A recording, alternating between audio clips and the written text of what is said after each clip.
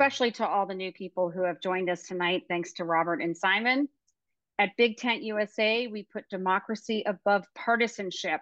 We're building a women-led voter coalition to protect the guardrails of democracy, ensure government accountability and transparency, and increase civic participation. We are thrilled to have Robert Hubbell and Simon Rosenberg, or as we call them, Democracy's Dream Team. We want to thank Jessica Craven and Sarah O'Neill for making this evening's conversation happen.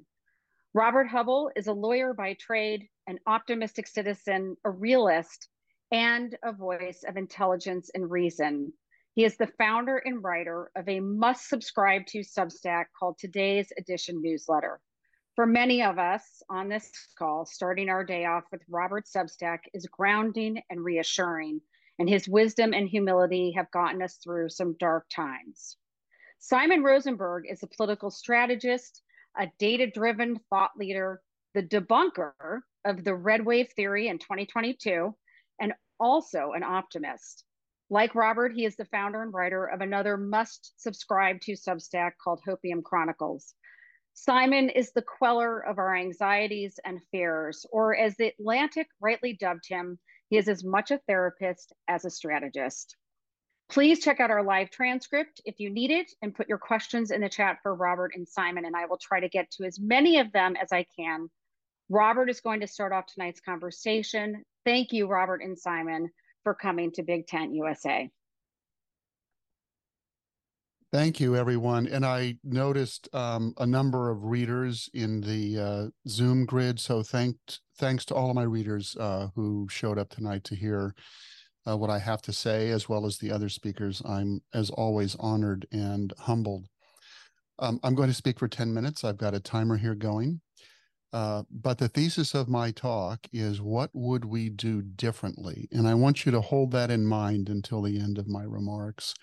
Before I begin, I do want to say I'm honored to be here as a guest of BigTent USA, and particularly to share the podium with Simon Rosenberg, who is a voice of reason, who gives me strength and hope. He's going to speak to you in a moment about the fact-based, data-driven analysis of the state of our democracy and what we need to do to win in 2024.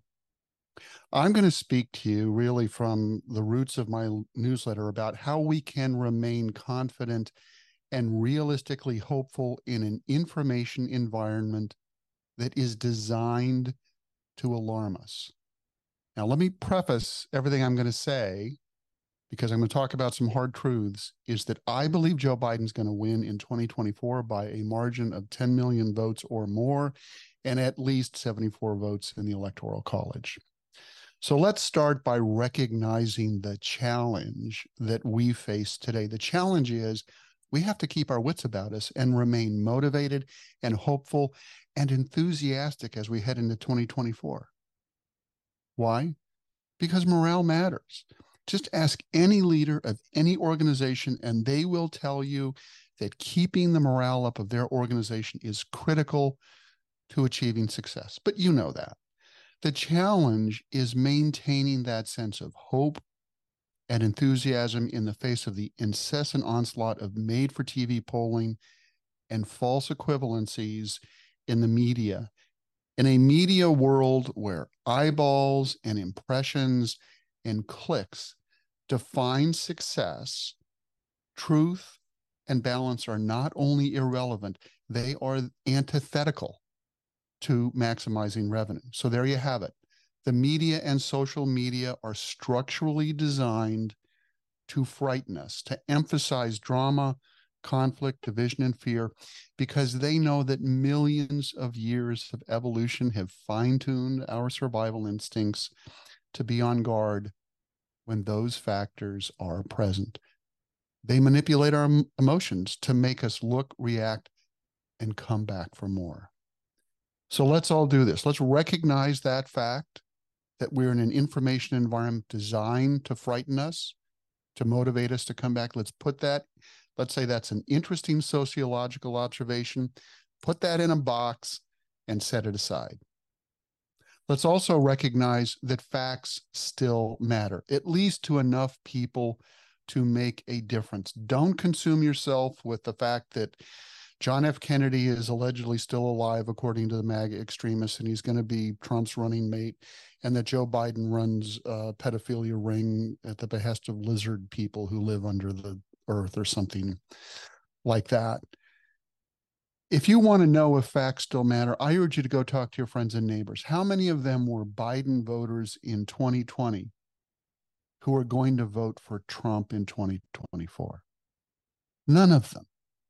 Conversely, how many of them were Trump voters in 2020 who were thinking about or will vote for Joe Biden? Some of them. And that is all it is going to take in an evenly divided electorate for us to win.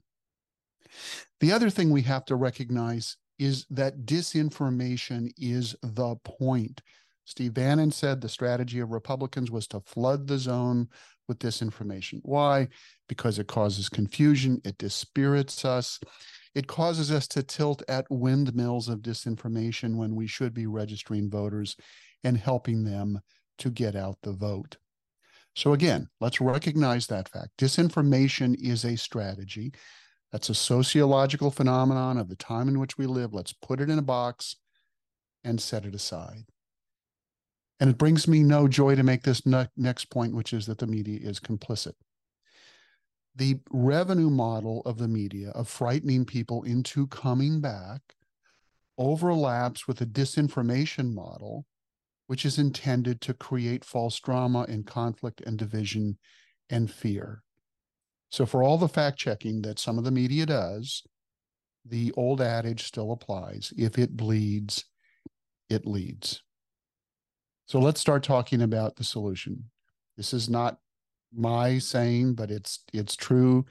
Action is the antidote to anxiety.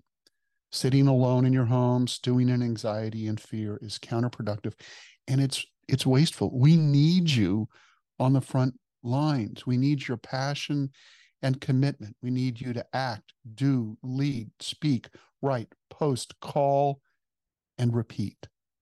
Every one of those actions will make you feel better, but more importantly, they'll help Democrats win in 2024. And community matters. The fact that you're here as part of this community and perhaps as the part of other communities is one way to help get us out of our own skins and stop stewing in this disinformation environment and recognize that we are part of a grassroots movement across America that includes tens of millions of Americans. Simon and I see meetings like this every week. This is, I think, my third or fourth presentation this week. And every time I see groups like this, I'm uplifted because I know that this is just one of thousands or tens of thousands of committed, passionate Americans. I want to just say one thing about perspective because I'm at the 3.5-minute mark in my time left, and that is we need to keep perspective in all of this. And when I emphasize perspective, sometimes my readers write to me and say, oh, you're saying that nothing matters in this grand perspective of billions of years of a universe. I'm not saying that at all. What I'm saying is that it's difficult for us to properly understand the scale and relative seriousness of our challenges today unless we put them in perspective. We have survived Civil War and World War. We've survived shameful periods of enslavement and Jim Crow laws. We survived 2 decades where the wealthy elite flirted with Adolf Hitler, where tens of thousands of Ku Klux Klansmen walked down Pennsylvania Avenue. We survived that and more. And we're going to survive Trump and MAGA extremism. So let me get to my point. I asked you, what would we do differently? So let's just assume that all the bad news that the media is heaping on us is true. Suppose for a moment Trump is in fact 10 points ahead. He's not. Let's suppose that Joe Biden is too frail to serve. He's not. Let's suppose that Americans care more about Joe Biden's age than they do about Trump's treason and betrayal, and that youth and minorities have lost their enthusiasm for the Democratic Party. Let's assume all of that is true, which it's not. Let's ask yourself then, if it were true, what would you do differently? Would you give up? Would you curl into a ball and pull the covers over your head and just say, oh my God, it's horrible and it's over? Absolutely not. None of us would give up on the greatest experiment in the history in democracy in the history of the world. If all of that were true, we would continue to do what we're doing, but we would do more of it. We would do more organizing and donating and defending democracy with every ounce of effort that we can muster. And heaven forbid that Donald Trump wins. Many pundits tell us that if that happens, our democracy is over. It's not if I have anything to say about it. And the question is, what will you do? Would you give up on our democracy? I wouldn't. And I hope you wouldn't either. So take that worst case scenario and say, even if that happened, we wouldn't do anything differently. So here's my point. Since all the bad news and the disinformation and the ultimate catastrophe wouldn't change anything about what you're doing, then let's focus on what we're doing and try to set aside that noise, that disinformation that is designed to manipulate us and confuse us and dispirit us, and focus on action, which is what you're doing, which is why I feel better about our prospects in 2023 and 2024. And as I have frequently said in my newsletter, we have every reason to be hopeful, but no reason to be complacent. My time's up. Thank you very much, and I look forward to your questions. Well done. Wow, Robert. I think you came in under 10 minutes. All right, I'm going to turn it over to Simon now, and then we'll get into the Q&A. Thank you so much. Thank you so much, Kitty. Robert's a hard act to follow, but I'll do my best. It's really great to be here with him, with all of you. And I just want to start by saying thank you to everybody who's here tonight and all the work that you do. We're making a big difference together, and we have to. It's really my most important message tonight is just thank you for what you're doing for your country and to make sure that freedom and democracy prevails here and everywhere.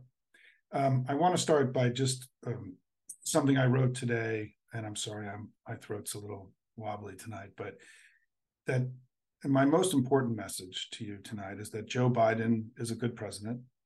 The country is better off. The Democratic Party is strong. They have Trump, and I would so much rather be us than them.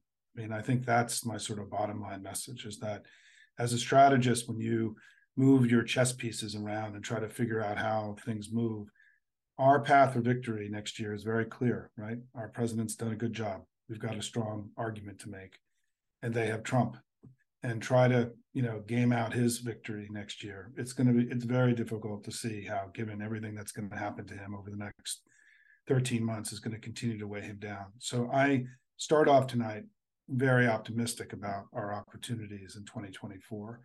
And let me just go back to 2022 for a second to sort of set the predicate for the discussion where we are today and what might happen next year. In 2022, we had a remarkable election. We did far better than anybody anticipated. We defied history in many ways. And it was the third consecutive election in a row that we had outperformed people's expectations. What happened in 2022, in my mind, is there were really two elections. There was a bluer election inside the battleground states and a redder election outside. Inside the battleground, because of all of you and the money that you raised and the volunteers, the things that you did to write postcards and text and call and canvas, we actually outperformed 2020 in 7 of the major battleground states and sort of the expanded battleground. In Arizona, Colorado, Georgia, Minnesota, Michigan, New Hampshire, and Pennsylvania, we actually did better than 2020. So a big chunk of the country actually moved towards us in 2022, meaning that those states and the battleground in general has gotten harder for the Republicans. The hill is harder to climb because it's the third consecutive election now where we've litigated MAGA and the Democrats, and we've come out on top. But I think the scale of the victory in some ways has been masked over the last year. We got to 59% in Colorado, 57% in Pennsylvania, 55% in Michigan, 54% in New Hampshire. I mean, these would have been amazing results in a good year, in a blue wave year. And in a year that was supposed to be bad for us, we really pushed our performance to the upper end of what was possible. In the early vote, which is where there was evidence of the grassroots muscle that we all have, we were able to make the early vote was better for us in 2022 than 2018 and 2020, two elections where we did much better. So the performance of the Democratic Party in these battleground states was extraordinary. And it's because the money that our candidates had, we outraised the Republicans by 4, 5, 6 to 1 in most of these major races. We had the biggest campaigns we've ever had, the biggest grassroots operations. And so all the work you did fit into the biggest campaigns we've ever had. We're able to control the information environment, something Robert talks about, and then push our performance to the upper end of what was possible. This all happened after Dobbs, obviously. A combination of Dobbs and the January 6th committee and the Uvalde shooting created this spring of 2022 that pushed us, that gave us this huge opportunity that we had. But outside the battleground, we fell back in New York and California and Florida and Texas. And it's a reminder, it's an admonition that they're still louder than we are. They still have a much greater capacity to control the information environment every day and to push the media, as Robert talked about, into places like the red wave that they shouldn't go to. And it's why we have to both, as we go forward, be focused on all this campaign work that we do, the money and the volunteerism, but we also have to get louder. And I tell this story that, when I worked in the war room 31 years ago, it's hard to believe it was that long ago. We think in our mind's eye of the war room as like 20 sweaty kids drinking Red Bulls, producing TikTok videos. But we need to think of the war room now as 2 to 3 million proud patriots who love their country, who are spreading positive messages about the Democratic Party and Joe Biden and America to counter this right-wing noise machine and all the negative sentiment that they pump into our discourse every day. And I can talk in the Q&A a little bit more about that. But I think what's really important, the most important thing that I can share with you tonight, is that this heightened performance that we saw in 2022 has carried over to 2023. We now know from the Daily Kos's tracker of special elections that in 27 special elections all over the country, we've outperformed our 2020 numbers by 7.6%, almost 8 points. That's an extraordinary thing, right? And remember, we won 2020 by 4.5 points, and we're running in race after race all across the country. We're running almost 8 points ahead of that. It's an amazing achievement. 538 just published a bigger analysis with more races, showing that we're averaging 10 points in these races above the partisan lean of the district. So high single digits by two different measures in races all over the country. And many of you who worked in Wisconsin know that we won that Wisconsin Supreme Court seat by 11 points. We just got to 57 in Ohio. We took away Colorado Springs and Jacksonville, two of the largest Republican-held cities in the country this year. This has been an extraordinary year. And so even though some of the national polling, which I think is really struggling to capture the dynamic in an election where some states are moving blue and other states are moving red, national polling doesn't do a good job at capturing that because it just can't get to that level of granular accuracy. The measures that Tom Bonnier and I sort of developed during 2022 to sort of understand where we were are all pointing in the right direction for us. I would so much rather be us than them.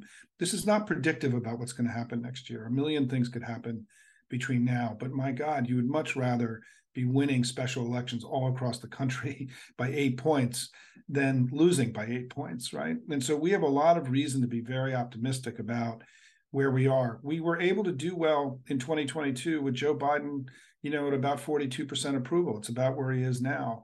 And even though, the national polls, we had that crazy Washington Post ABC poll today, one of the most important weekly tracks that comes out every week, The Economist, YouGov, one of the highest quality, biggest large sample polls, had Biden up 5 points today. And we also know that last week, CNN released the largest sample poll of New Hampshire done so far. And in that poll, Biden was up 12 points over Trump. So there is a lot of data that's available to us that is not the Washington Post ABC poll that suggests that we're doing really well and we're kicking ass. And the reason, in my view, that this is happening is because of all of you and the grassroots groups, this grassroots uprising that has taken place all across the country, or regular folks, right, have decided they're not going to let their democracy slip away.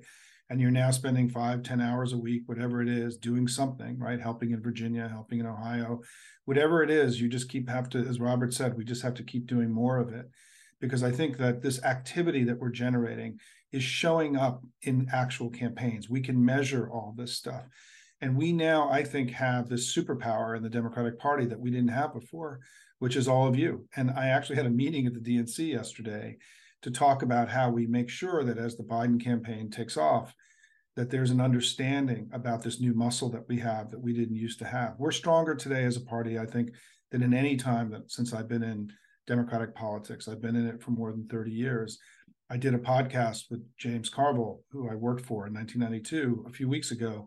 And we talked about how as the generational wheel turns and Joe Biden and Chuck Schumer and the Clintons sort of yield to the next generation, that this next generation, the Gretchen Whitmers and the Gavin Newsoms and the Kamala Harrises and whoever your list is of people, this is the strongest group of Democratic leaders that we've seen in our lifetime in the business.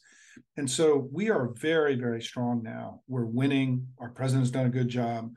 They have gone all sorts of crazy, right? And so for those of you who are hopeful that democracy is going to prevail, that pro-democracy forces are going to prevail, I feel really good about where we are. And I've even written a memo saying that I think it's possible for us to win by 10 points next year. Robert and I agree on this, and I've shown in actual data, because I think that right now the Republicans are abandoning space that we can go take. We took away Colorado Springs. We took away Jacksonville. We took away the Wisconsin Supreme Court seat. We have to be in a growth mindset, an expansion mindset, because if you don't go and seek that stuff, it's like man on the moon, right? If you don't have a plan for growth and expansion, you won't grow and expand. And this year has been a growth and expansion year, and we've got to keep that going into next year. So I want to just share with you that just looking at the data, being in the game, right? Since Dobbs, we just keep winning and they keep losing. And I think that I would much rather be us than them as we head into 2024. And my final point is that just remember that, as Robert said, your group, as with 3,500 members, all the remarkable things you do, there are hundreds and hundreds of other groups like this all across the country that he and I speak to. You're in a large community, millions of people who are like you, taking time out of their lives to make sure their democracy doesn't slip away. As Robert said, this has been the most inspirational part of my entire political career, being with all of you. It's why I keep doing what I do every day, because I know that we're winning. And I know that at the other end of this, our democracy is going to be stronger than it's ever been. And so it's great to be here with all of you. Look forward to the questions tonight. Thank you so much, Simon and Robert. Okay, so let's get into it. I just want to say that the chat is all, there's so many comments about how both your Substacks are, a daily ritual and very important to everybody. So can you guys just, before we get into all the political stuff, just give us 2 minutes of why you started your Substacks. Robert, I'm going to let you go first. I have 3 adult daughters. I assured them before Trump was elected that he would not be elected, that the adults in the room would prevent that from happening. When he was elected, my daughters were devastated, and I'll spare you the details, but as a way for my wife and I to uplift and support our daughters, I started writing an email to them every night. After a couple of months, I put today's edition in the email that went to 5 family members. February 2017, it was shared with 3 non-family members, and it just grew from there. It got up to about 20,000 subscribers on Constant Contact. So I was sending a free newsletter for which I was paying thousands of dollars a month.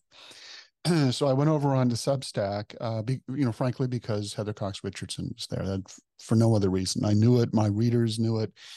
So I went over there, and it has grown. I never intended for it to get bigger or to be a force, but because it has, I now realize I have some duty to make it be a force for good.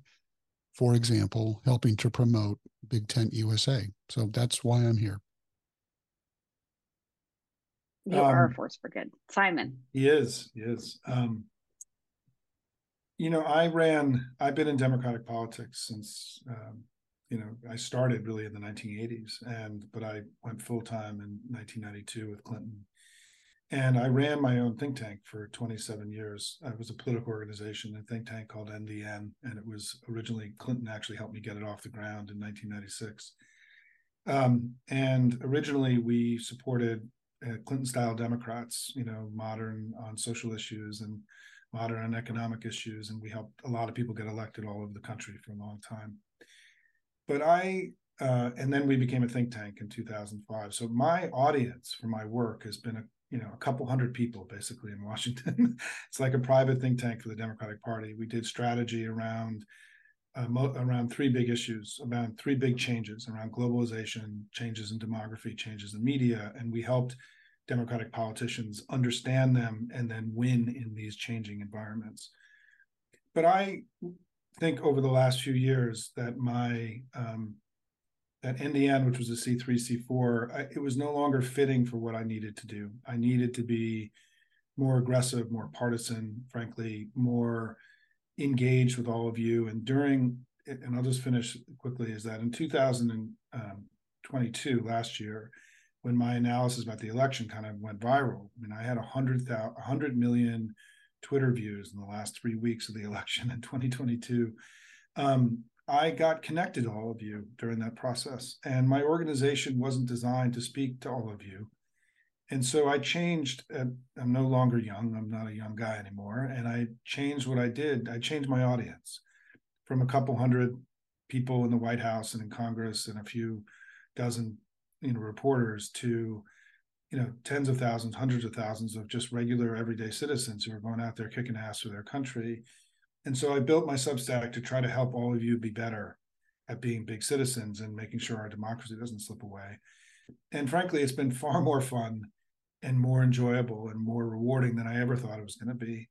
But like Robert, I have this deep obligation now where when I get up in the morning, and I write in the mornings, not in the evenings, I work my ass off to really give the best product I possibly can every day, because I know that all of you need this information, need the uplift, need the material, need the sustenance to go out and do the work you're going to do.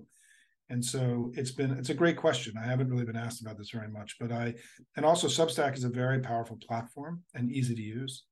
And so it's been very rewarding because of the engagement I've had with everybody out there all across the country. I agree. I subscribe to both your newsletters. I pay for them because I really appreciate the amount of work and effort that you put into them. Jessica Craven is another newsletter I love, and of course Heather Cox Richardson as well. There's so many good ones, but I really appreciate both of you for sharing your stories. So, okay, let's get into it. Can we do a little bit of a media analysis? Robert, you and I were talking before the call about the last 3 weeks, and just seems like it's just been worse than usual. There was the Washington Post ABC poll, which was completely faulty, and they published it anyways. And there was some really bad false equivalency between Trump and Biden. So can you guys pick your most maddening media story from the last, let's say 2-3 weeks? Just why? Well, let me just very briefly say, I think this is a series of stories, but when there was the death threat against General Milley, the threat to shut down NBC and MSNBC, that received almost no coverage in the mainstream, the major media. I try not to use mainstream media.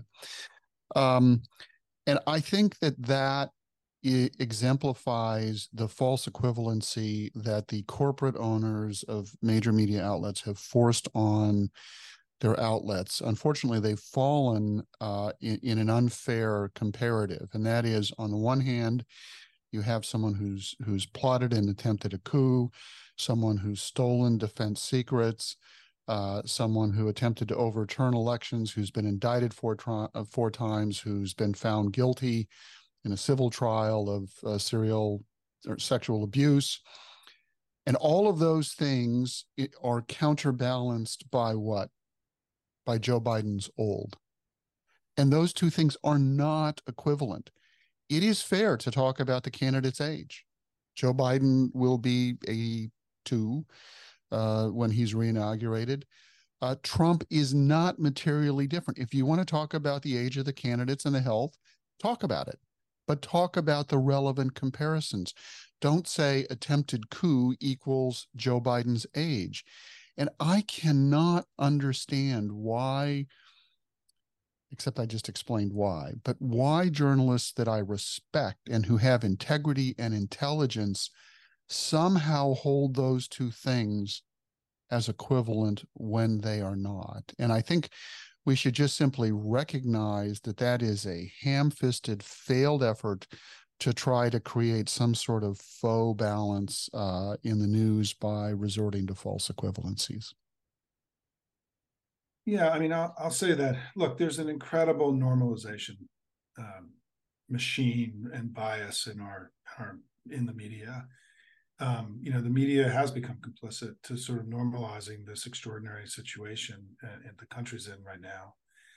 And I think for me, what was a little bit weird about the last few weeks was that it felt red wavy. I mean, I felt a little bit like the red wave was returning a little bit, and all these things that, in 2022, it's important for people to realize that the declaration that the red wave had returned in the fall was not just a miss. It was the opposite of what happened, right? It was the most significant. As somebody, I grew up at ABC News and I worked in the media business before I went into politics. It was the most significant, in my view, sort of, political commentariat failure in the modern era of American politics. And there's been virtually no media reflection on what happened and what it means for us going forward. The only serious things that have happened was the New York Times did a remarkable piece that unfortunately ran on Christmas Day, so it wasn't seen by many people, going through what happened with the red wave, because the Times was a contributor to the false impression that was created. And then the other thing that happened is that Nate Silver is no longer employed by 538, and there was consequence. ABC gets credit. The New York Times and ABC get credit for having sort of created some kind of consequence for the mistakes that happened. But most of the rest of the folks in the media are still playing the same game. I mean, I have to give the Washington Post a lot of credit. That poll that came out this week, they did something that Tom Bonnier and I have been recommending, that if you have a poll that you feel is bad, then if you're going to release it, you have to acknowledge it and explain why. And the Post did that. This was a huge step forward, in my view, towards media accountability and recognizing, and they actually explained in detail what they thought was wrong with the poll. It was kind of an extraordinary thing. So what has happened, though, the good news is that I've been pushing this data about the elections and the success of the elections for months. And I have been very, very aggressive with national reporters in the last few weeks. And we now have had a lot of stories talking about, hey, this poll may be bad, but, in the New York Times today, right, there was a major Reed Epstein piece. That's my bulldog. I apologize. He'll be made quiet in a second. We'll throw some food at him. But Reed Epstein had a piece in the New York Times today saying Biden's numbers may be down, but look at this. Democrats are kicking ass all over the country, right? So we're able to get this stuff into the discourse, but it was disappointing to me to see the kind of herd again assemble around, what was obviously a ridiculous poll. And so we still have a lot of work to do. It's one of the reasons I fight this poll game, because this stuff is red. It does influence people's understanding of what's happening in our politics. And we can't let it go uncontested. I mean, the basic premise of the War Room in 92 was any attack uncontested sticks. And so I am very aggressive, as you all seen on Twitter and also in my Substack, about challenging sort of false conventional wisdom around data in our politics right now. Can I just jump in here and say, first of all, Simon, good for you for pounding on the Post to admit that when they have a bad poll, they describe it. But, and this has a happy ending, but let's recognize that what happened at hundreds or thousands of news outlets around America, and I heard this from my readers, is that the headline of the Washington Post poll was the sum and substance of stories on local newscasts and local newspapers with no explanation of what you did in your Substack, which, as you know, I then incorporated into mine. And, readers were grateful that you deconstructed or explicated the poll and explained it. And I think you, and derivatively me, helped people feel better about a hair on fire poll. And there may even have been more to say about normal curves and tails and random samples and those kinds of things, but that's probably too much. We need to continue to explain to people that polling at this point in a presidential election cycle has very limited utility. It can be used by professionals who understand what the underlying data means to shape messages, and that's about it.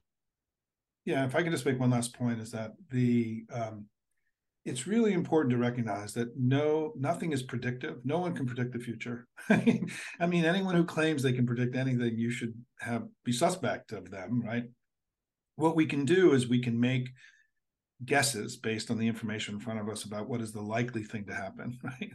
And right now we're 13 months away from the election. So the polling is telling us about where things are today. But things are going to change. I mean, our campaign hasn't kicked in yet. Their campaign, they're fully engaged on their side. So I remain deeply optimistic.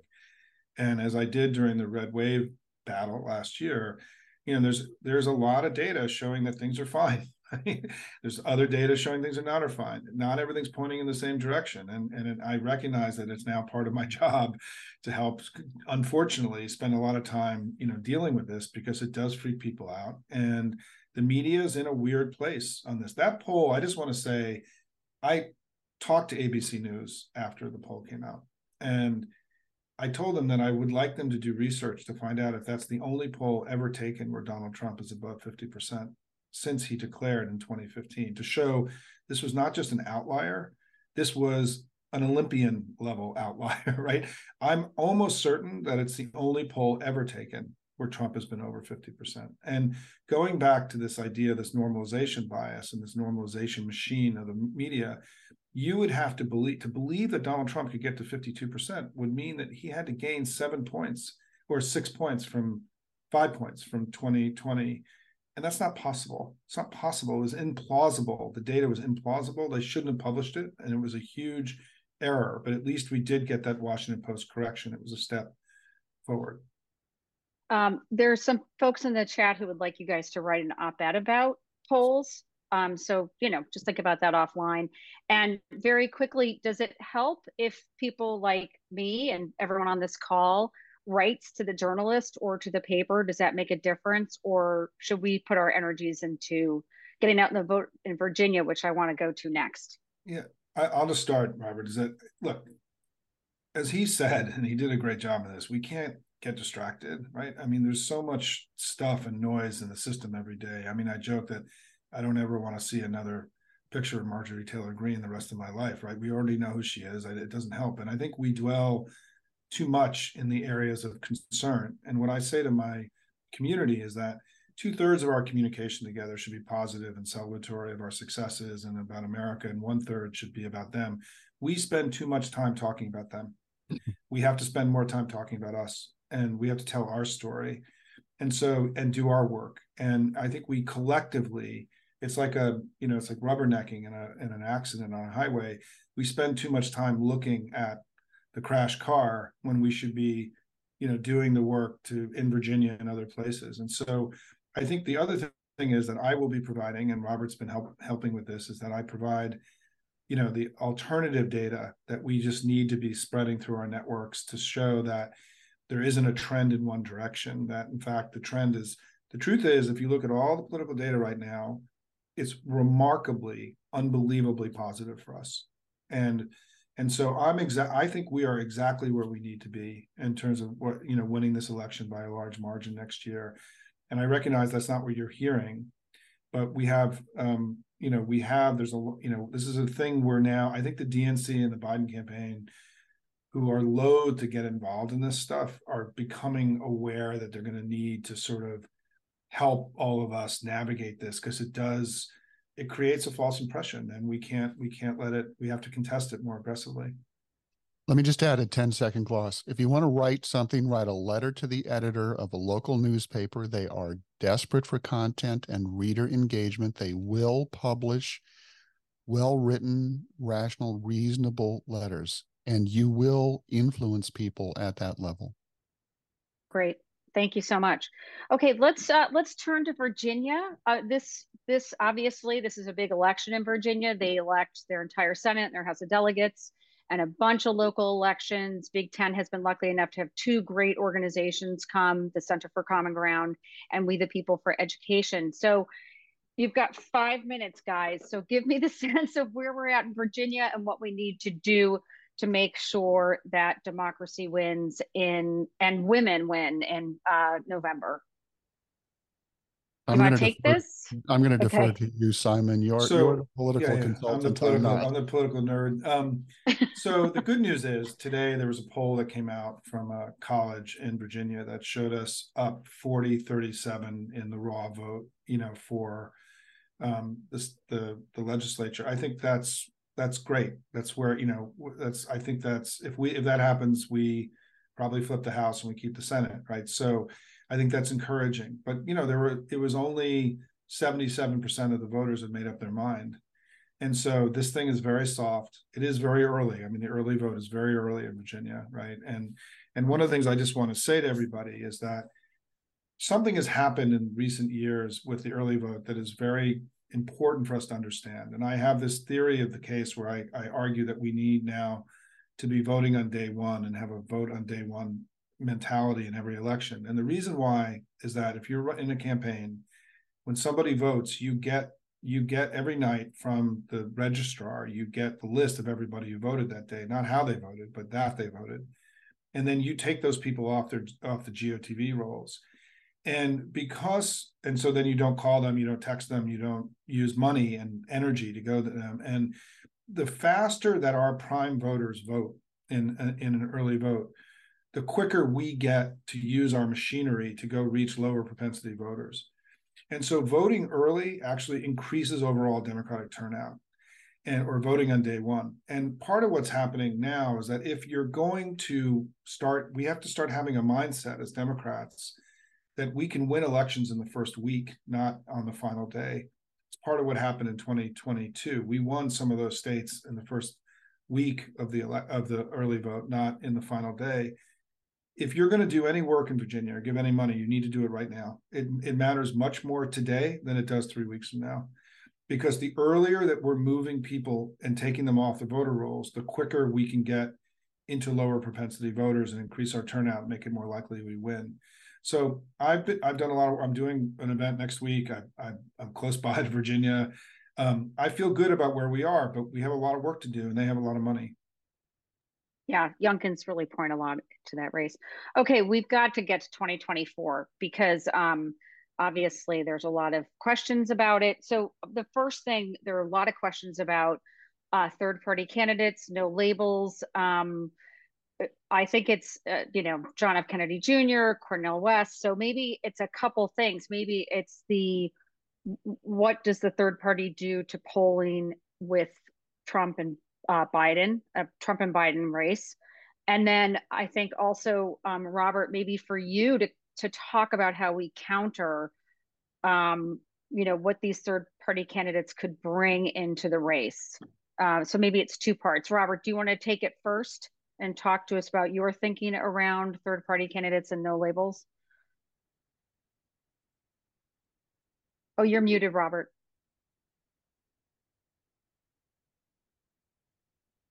Third-party candidates in general, and no labels in particular. I am, like everyone else, worried about this, and I have been struggling with what to do or to say. And the best I can come up with is what I have done on a personal level. We just have to be unstinting and speak in words of one syllable about what third-party candidates are. They are stalking horses for Trump. A vote for any third-party candidate, no matter how reasonable, how progressive, how pro-democracy, it just doesn't matter. If you're asking us to vote for someone other than Joe Biden, you're asking us to vote for Trump. And that may hurt some people's feelings. It may strike them as harsh. I've had that conversation in the last week with a group that wanted me to promote their sort of, pro-democracy, liberal, progressive agenda. And I said, I'm happy to do that if you can answer one question for me. do you support Joe Biden and oppose Donald Trump? And if you can't answer that with a one-word answer, I'm not going to help your group. And I think we have to say that to friends and neighbors and complete strangers in the gas station when we're putting gas into our car. I have been shocked on some of these calls earlier on where some people said, oh, this whole third party no labels thing seems like a good way to go. We need to get out of this binary conflicty type situation and start searching for solutions. And to their credit, everyone on the call jumped on that person and said, no, no, no, no, that is only an effort to elect Trump. I think we just have to be that clear about it. It's not anything deep, but it's what I've come up with and what I'm doing at this point in my life. So here's how I think about all this. First of all, the most important, when we talk about this to people in our communities, the most important third party, splinter party, rogue party effort in America is the Never Trump or Never MAGA movement. It has had an enormous impact on our politics. What Liz Cheney did last election cycle, and Bill Kristol and the Bulwark and Lincoln Project and all the very courageous former Republicans who've stayed in politics and are encouraging other Republicans not to vote Republican. This stuff has had it made a huge impact in 2022. I mean, we know this because it not only at a national level, but in states like Michigan and Arizona and in Nevada and in Colorado, there were huge local elected Republicans who split from the party and went over to the Democrats. And so it's important to recognize that there is a very powerful, influential, successful third party, rogue party, splinter movement in America, and they're aligned with us. And it's really important to say that, and they're helping us win, and they deserve a lot of credit for what they've done. I've become very good friends with Bill Kristol. I never thought in my life I would. And I tell, whenever I'm with them, any of them, I tell them how grateful I am at their courage for having challenged their own party. I couldn't imagine doing that inside the Democratic Party. The second thing is, at a tactical level, I think we have to be better at making these movements, the third party stuff, small and inconsequential as opposed to big. We can't give them power they don't have. And I think that by us spending so much time talking about them, by making them feel powerful and arguing that they are powerful, we're giving them power that they actually don't have themselves. And my just general recommendation would be is we should stop spending time worrying about them, because the solution is we have to build up Joe Biden. The answer to all of this is that the only thing you can really do is just keep building up Joe Biden, as a way of making it harder and harder for them to have a possibility of making an impact. But when we do talk about them, we have to be, as Robert said, unrelenting. And I will just tell you, I know a lot of the no labels people. I've worked with them in my career. And what's been shocking to me is how much No Labels is built upon a mountain of lies. I mean, just bald-faced, unbelievable, rancid lies. And these are once serious people who are saying things like, well, the Democrats and the Republicans are the same. That's at the core of the No Labels, charter or whatever that thing is they put out. And I didn't even read anything after that, right? It was in the first paragraph, because the whole thing is based. And so we have to be, I think it's really important in our business in general, as Robert often talks about, to not let worry and concern overwhelm us. And the answer to all of this is we have to build up Joe Biden and the Democrats. And that's the most constructive work we can do. I want to say one other thing about Virginia. I often don't use this term, but the thing I'm worried about, I don't like to say worried or concerned, is I'm worried that Youngkin becomes VP, not that he runs and replaces Trump. If Youngkin has a big election in Virginia, Joe, if you think about Trump, right, who does he pick for VP? Who helps him? To me, there's only one person who helps him. It's Youngkin after he wins Virginia, because he becomes a way station for moderate Republicans to stay with the ticket. He becomes the guy that all the big donors can trust if they give their money. And so, we have to remove that as a possibility by winning in Virginia. I think it's really, really critical. I think that Youngkin victorious becomes very dangerous for us in 2024, because he can help. Trump understands. If you look at what they're doing by going to Michigan, they understand they have to grow. They're losing. They know they're losing. They know they've lost votes. They're trying to grow their coalition. Youngkin is the only person, in my view, that would be successful at potentially creating a way station for wandering Republicans to stay with the ticket. And so this is another reason why Virginia really matters so much. That's I, such a good point. I'm not a political analyst, but let me just say counterintuitively that anyone that Trump should pick for rational reasons because it would help him, he won't pick for exactly that reason.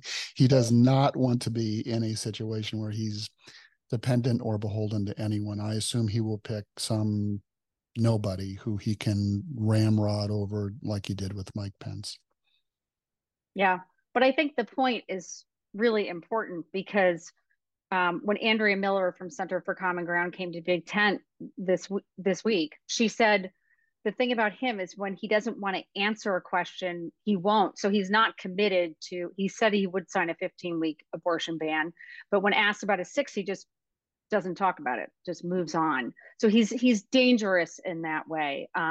So I appreciate that point, Simon. He's a religious extremist. I mean, we have to recognize that he's a Christian warrior, and he wears his vests and he looks like a regular guy, but he isn't. And there isn't much that worries me about 2024, to be honest. I feel really good about where we are. Youngkin worries me, and we need to get this done in Virginia in the next 6 weeks. Okay, well, you'll be so happy to know that there's so many people on this call who are writing postcards and letters to Virginia right now. We've got some great opportunities to write letters and postcards with BigTent. So just email activism@bigtentusa.org and we'll send you some letters. Okay, well, we are getting close to our time. This has gone so fast. I do want to end on a positive note. So I thought we could, well, okay, no, I do want to end on a positive note, but so I wanted to talk about the coalition that you guys are building, and in our small way we're trying to build too, and everyone on this call is building. So talk to us about our strengths, our weaknesses, and give us some marching orders for 2024, please. Let me go first, and then I might sign off. I'm managing another Zoom call right now as I'm admitting people.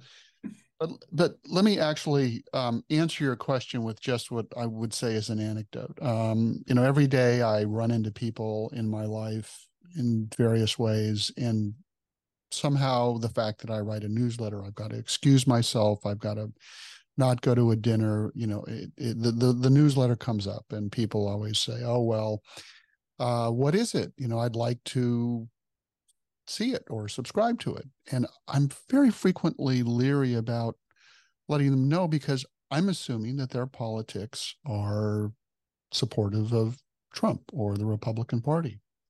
And time and time and time again, I am shocked and surprised when people say, I either used to be a Republican or I voted for Trump, but I'm really interested in hearing, what you have to say. And I know that the newsletter has converted some people. And it's, at first I thought, well, that's just kind of coincidence, but it has happened enough that it's a trend in my life, in people that I'm speaking to outside of my closed little circle of family and friends. So I take a lot of comfort and solace from the fact that I am seeing progress and change and acceptance and willingness for people on the, who held the other view in 2016 to change their mind for 2024. Robert, thank you. Thank you so much, Robert. I know you do have to go, but you are definitely democracy's dream team. We'd like you guys to do a podcast together. So can you work on that and make it happen? And we hope that you'll come back in 2024 and we'll continue the conversation. So thank you, Robert. And then Simon, I want you to talk to us about our coalition. What do we need to do to grow it and get there? I want to say two things to close out tonight. One is I've written this memo called Get to 55, where I discuss that in the, when I got into politics for permanent, for real in 1992, we had lost 5 out of 6 presidential elections, 3 of them by enormous margins. The only election we won from 68 to 88 was Carter 76. And even after Watergate, we got 50.1% of the vote, right? So we had this incredible dry run as a party. And, I went to go work for Clinton, and part of his strategy was to try to remake the Democratic Party so it could compete in national elections again. And in the 8 elections from 92 on, we have won more votes in 7 out of 8 of those elections. No other American political party has done that in our history. And I know that 2 of those elections we didn't win, but in terms of where we are with the public in the United States, I mean, if there is a majority party in America, it's us, and it's a center-left country. It's not a center-right country. But importantly, in the first 4 elections of that 8 election run, we averaged 47% of the vote. So we were still struggling to become a majority party. And then I and a bunch of other folks in about 20 years ago identified 2 important new demographic opportunities for the Democratic Party: Hispanics and millennials, who were starting to flood into our electorate in larger and larger numbers. And we created strategies for how to reach out to both groups, and with the idea of expanding our coalition. And in the 4 elections since those first 4 elections, we've averaged 51% of the vote. We've grown from 47 to 51. And there was strategy behind that. There was calculation that wasn't just happened. And I think we have an opportunity in this election to grow another 4 points, 3.5, 4 points, to get to 55. I think our coalition is very strong. It's been showing up, and we've been winning election after election since Dobbs, right? When we have to vote, we're doing really well, and our coalition is strong. But I think we also can grow it. I think we can get another point from Hispanics. We can increase the youth vote. And if I could wave one magic wand, it would be to increase youth participation and young people voting in American politics. I show in my memo that if you kept 2020 constant and you only changed one thing, Biden won by 4.5, and you just changed one thing in 2024, which is to have people under 45 vote at the same level as their population distribution, which is not a crazy thing. Biden wins by 10 points just by making that one change. I mean, the opportunity with young people is incredible. Third is this never Trump or never MAGA movement, as Robert discussed, is growing. And people are getting further loosened from the Republican Party. And then fourth, I think the politics of abortion are going to continue to create opportunities for us to grow our coalition, as we've been doing this year. So I really think there is a significant, based on data, based on 31 years doing this full time, we can grow our coalition this cycle, but we have to be open to that. And if I could do one thing, right, as I said, it would be to launch a national youth voter registration campaign to increase dramatically youth participation. But I want to close with one other final thought, if I could, Kitty. And I'll let everybody go. I have to go to dinner too.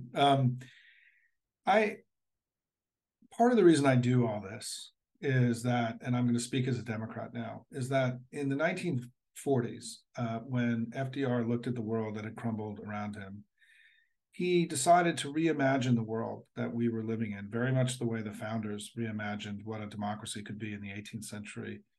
And he looked at the world and said, how can we build a world based on freedom, for freedoms, and not around dominion and an autocracy and oligarchy? And he extended the American project to the rest of the world after World War II. And that world that FDR built, that America has imagined and built in these 80 years, has created a golden age in human history. There's never been a better time to be alive than there's been under the Pax Americana, or this modern, this global liberal order that we call it. Poverty has plummeted, life expectancy has exploded. The opportunities for people of color and women all around the world are unprecedented. More people have lived under democracies during this period than in any other time. And so as you think about the work that you're doing to preserve democracy here in America, to make sure that freedom and democracy prevail, you're also working to ensure that freedom and democracy prevail for everybody in the whole world. Because this American export of this global liberal order, this system, is under attack now by Russia and by China and by other authoritarians who don't like the world that we've invented for everyone, because it allows too much freedom and opportunity, and it puts oligarchy and autocracy back in on a back heel. And so the struggle that we're in right now is a momentous struggle. It's not just about what happened, because if America were to fall, then the global democracy movement would fall with it. We all know that. That's why we're here. But I just want to reflect on the fact that as we need this motivation to go do our work, that the world that we've built, that we're defending, that our country has probably created more opportunity for more people than any other political system in human history. And this is worth fighting for. Preserving this, expanding this, modernizing this is worth the fight that we're all in. And I just know that every day when I need the motivation to do my work, I think about the world that we've invented and how we've created this unprecedented golden age in human history. And man, that we all know that we want it to be there for our kids and our grandkids. And so it's great to be here with all of you tonight. And just by closing, just saying thank you for all that you do, for the love of country, for the patriotism you're exhibiting by being part of this amazing organization. And Kitty, just thanks for all that you're doing to round us all up and keep this thing moving forward. Well, thank you, Simon. I mean, it was such a pleasure and an honor to speak with you and Robert, and we are so grateful for your Substacks and your leadership. And, we're with you all the way. And at least until the 2024 election, but I think we might need to go a little longer. Anyway, thank you everyone for coming on the call tonight. It was great to have so many new folks with us, and for all the postcards and the letter writing while you're on the call. It was just so great and vibrant, and we really appreciate it. Hope to see